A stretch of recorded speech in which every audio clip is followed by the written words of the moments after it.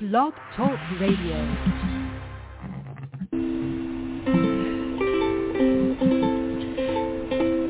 Hi everyone, this is Camille from sunny California, and you're listening to the Coffee Chat with Camille show, which is a podcast series that interviews various guests about real-life topics for people who love to learn.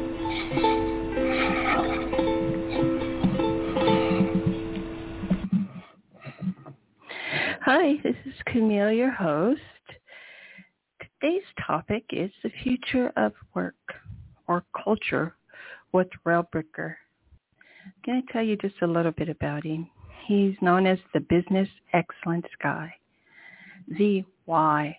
After 30 plus years, as he was a serial entrepreneur, dabbling in everything from education to finance to fitness, said, I've now made it my mission to share my knowledge and expertise with others, seeing that light come on and connections being made in people's heads as to how they can weave his experiences and advice into their businesses, reinforces that this is where he needs to be.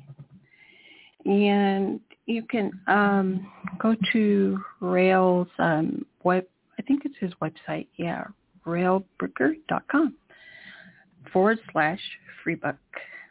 Okay, so I actually have him on hold, and I want to go ahead and get started with our interview. Yay! Hi, Rael. Good morning, Camille. Well, it's morning for me. Hi. I think it's probably evening for you. Yes, it's the evening. I have a few questions, and so I want to go ahead and get started. What is excellence, and why is it critical? Excellence is the best definition I've found, and the one I use on a daily basis, is that being excellent means showing up as the best version of yourself every day. And that sounds simple, and so for a number of years I was working as the business excellence guy, and I've actually dropped the word business now, because for businesses to be excellent, it's actually more about the people being excellent. And why is it important? It's important that we show up as the best version of ourselves, not as the best version of someone else. And that's probably one of the key leadership traits that makes great leaders, because they acknowledge that everybody has to be themselves, that they can't be, squeezed into a mold and a cookie cutter and everyone come out exactly the same.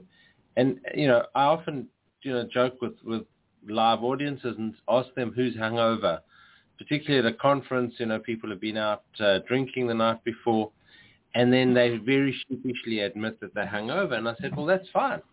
I'm not condoning drinking too much or anything like that. But what I'm saying is they've shown up. They've shown up as the best version of themselves in that state. And yes, you don't want drunk employees at work, but you want people to understand that they have to be the best version that they can be on any particular day. Okay, excellent. And are entrepreneurs born or made? I honestly think entrepreneurs are born.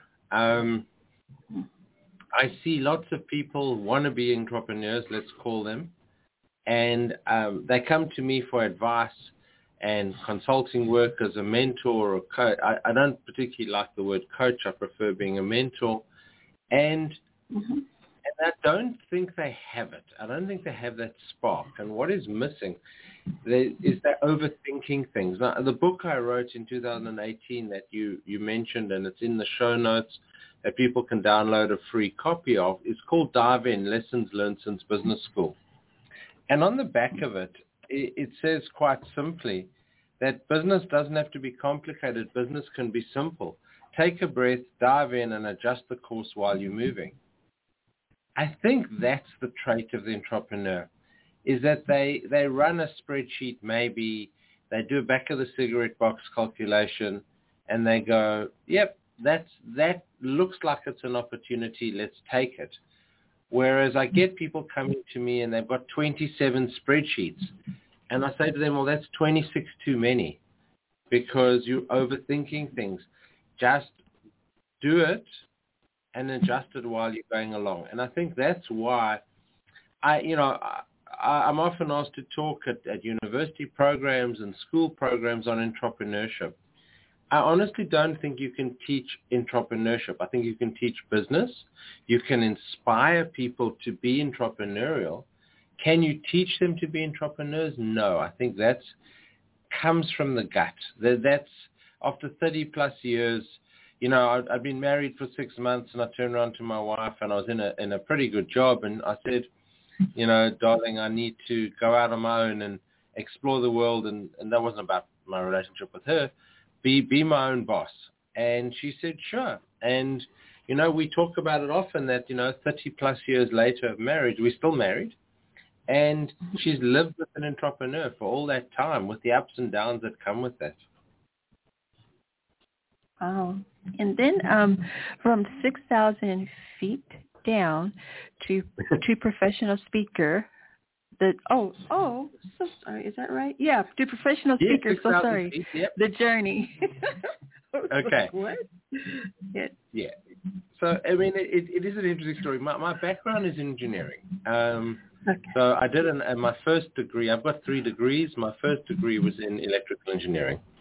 And my parents grew up in a very middle class, lower middle class, I guess, environment. And the only way I could go to university was if I got a scholarship. So I got a scholarship from a mining house called Anglo-American. And they paid for my university studies, but as part of that, I had to work for them for at least 2 years after graduation. And so I knew nothing about, the bizarreness is that I went into a career at 17 that I knew nothing about. So anyway, I became an engineer. I went to work on the mines.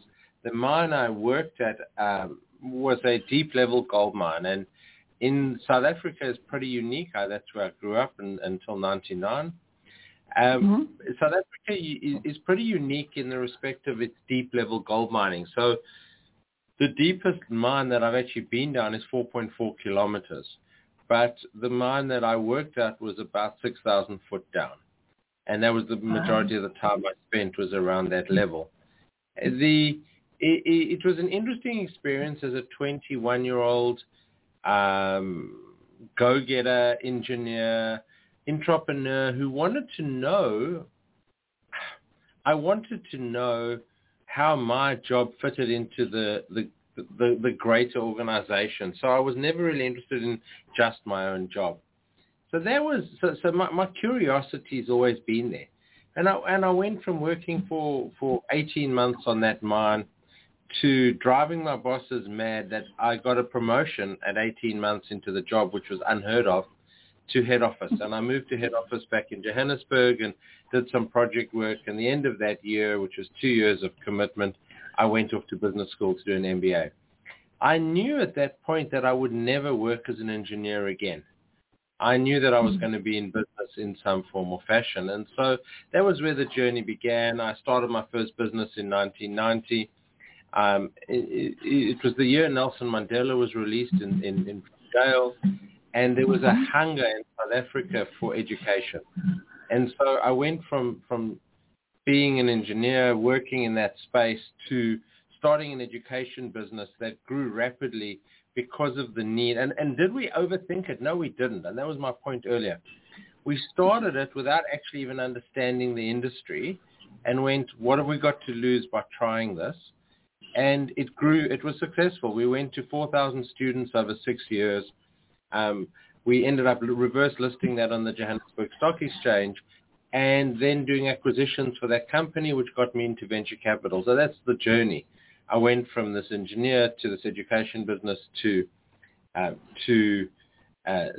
venture capital. I spent a number of years in venture capital in South Africa and then moved to Australia and did that for 2 years and listed a fund here on the exchange.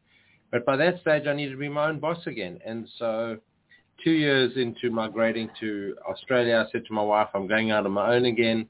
And she backed me again. And I went and I started a a finance business, which I still own today, that's done $3.2 billion of mortgages over that period. 10 years ago, 2013, I actually ended up with 2 cardiac stents while training for a marathon. And that made me see the light, so to speak. And I said, my passion is being on stage.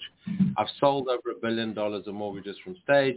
Let me pursue a career in professional speaking. And so starting about 10 years ago, but in truth, about 7 years ago, I pursued the ideal of being a professional speaker. And today I'm one of the 1,500 in the world certified speaking professionals. I still own the finance business, but I spend about 4 months a year traveling the world speaking. Okay, that's excellent. And then how has speaking changed your life and can change yours? So, I mean, not, you know, they say that the biggest stress most people have in their lives is having to stand up in front of people and speak. It's never been a problem for me, thanks to my late father. My late father took me to Toastmasters, which was a great learning ground when I was 14, and I was South African Toastmasters champion at age 20. So has it changed my life? It gave me the opportunity to have the confidence to stand up in front of groups and speak and believe in myself. And I think that was what public speaking did for me. How does professional speaking change my life? I've met the most amazing people around the world. I've been afforded the most amazing opportunities to speak through that. I've spoken in Kathmandu. I opened a conference in Nepal. I was the opening keynote speaker on culture. And then the next day I went to see the sunrise over Mount Everest and the 9 other peaks of the Himalayas. In 3 weeks' time, I'll be speaking in Chennai in India. I'm spoken in 10 or 12 countries at this stage, and I'm a relative newbie in the professional speaking space. So it's an amazing opportunity. It is entrepreneurship on steroids, because you're only as good as the time you're on stage. COVID changed it for me. COVID took me from being on big stages to running small workshops, a lot of online stuff. And I started spending 3 to 4 months with people online and in my classroom that I built, as opposed to, an hour on stage at a conference. And I found that incredibly rewarding because I spent time and I saw people growing. So it's been amazing to me to be able to share ideas with people, to share, what I've learned over 30 odd years as an entrepreneur about business. And for me, that's part of it at age 58, giving back to the world. That's beautiful. Okay, thank you so much, Rael, for being my guest today. And is there any kind of social media handle that you want to share with the audience? Yeah, so, the easiest way to ever get hold of me is on LinkedIn. It's probably the medium that I spend the most time on, which is just Rael Bricker on LinkedIn. But I mentioned the book, Dive In, and I know in your show notes there is a link to it. That gives you a free... Yes. I'd love people to go to, Amazon or Booktopia and buy the book, but that's really, for me it's about getting the story out more than anything else. And so... I actually have a free PDF version of the book at that link that's on your show notes, raelbricker.com/free book. Got it. All right. Thank you so very much for being on the show again. And I really appreciate you and also your expertise and your sharing. And I believe that my audiences and listeners will be pretty satisfied with what you shared today.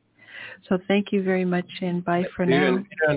Wants to reach out and ask any questions or get advice in their businesses, please reach out through pretty much, there's about 12 pages on Google where I can be contacted. Oh, okay. Great. Thank you so much again. Thank you very much. Cheers. Bye, Rael. Thank you. Bye. Cheers. Okay, everyone. That was wonderful, Rael. He has a great speaking voice, and I loved how he shared about his marriage too. He's been married a long time. It's really wonderful to hear that. And what I did want to do is share with you all the rest of his story, because I didn't, I wanted to go right to the interview and then spend the last 15 minutes reading to you more about Rael and his story. So in 2013, he was given a rude awakening when, after a season of triathlons, he had decided to run a marathon. All this was part of a plan before turning 50. Each time he ran, he said, I experienced neck pain, and it was discovered that I had 2 blocked arteries. I was lucky one, as I managed to dodge a bullet and ended up with 2 stents. He just mentioned that when he was interviewing. Today, I am probably back to close to my fitness and strength from 2013, but much more self-aware of listening to my body. This experience helped me to find my purpose in life. I found my purpose in sharing the experiences of journeying and achieving excellence with business owners and entrepreneurs around the world. After 30 plus years as a serial entrepreneur in everything from education to finance to fitness, I've now made it my mission to share my knowledge and expertise with others. Seeing that light come on and the connections being made in people's heads as to how they can weave my experiences and advice into their businesses reinforces that this is where I need to be. From being 6,000 feet under in a mine, Marie just explained that, right? 6,000 feet up in my mind. I'm going, whoa, that's pretty far under there. To starting an education business that grew to have 4,000 plus students. Congrats to him. To spending years working in venture capital. I've seen it all. Oh, I've seen it all. Okay. I have listed companies on multiple international stock exchanges, and my financial services group has settled more than $3 billion in loans over 20 years. That's so wonderful. I have a diverse work history combined with unique global research interviews with companies in more than 25 countries. Taking this knowledge and experience makes me perfect to work with leaders and managers on growing and achieving excellence, as I have experienced the roller coaster myself and know how to navigate the twists, turns, and loops. If you need to have academic qualifications, if you need me to have academic qualifications, I hold, as he explained to us, 2 masters, an MBA, and an MSc in engineering, and am currently a fellow of the MFAA, which stands for Market and Finance Association of Australia. He's a certified speaking professional, as he mentioned, professional speakers in Australia. Oh, it's called CSP. Okay, so certified speaking professional. And then Professional Speakers Australia. And he's a member of AICD, which is Australian Institute of Company Directors. He said, my most important qualifications is from the School of Hard Knocks, and my most important skill is being able to listen to your needs and design a solution to help you. He says, my book, Dive In, Lessons Learned Since Business School. This book, published in May 2018, was intended to be a guide for people to take my experiences and be able to put the lessons into practice. As the blurb says, business does not have to be complicated. Business can be simple. Take a breath, dive in, and adjust the course while you are moving. This book looks at 30 plus years of work and business on 2 continents, through startups to listed companies. It is a collection of business principles that underline the idea of sometimes just taking a leap of faith and diving in is all you need to succeed. Okay? So, Rael has a lot to share, and life experience with work experience and personal, but his work experience is outstanding in education as well. And so he is a force, right? And he has sent over to me his his website. I apologize. And so again, it is raelbricker.com/free book. Okay? I'm definitely going to read it. Rael at raelbricker.com or raelbricker.com. Okay? So I want to again thank you, Rael, for being on my show. You're really amazing, outstanding, and you have a great accent too. And I hope that you all learned a lot from Rael being here. I definitely have. And bye for now. Thank you again for listening out there. Bye.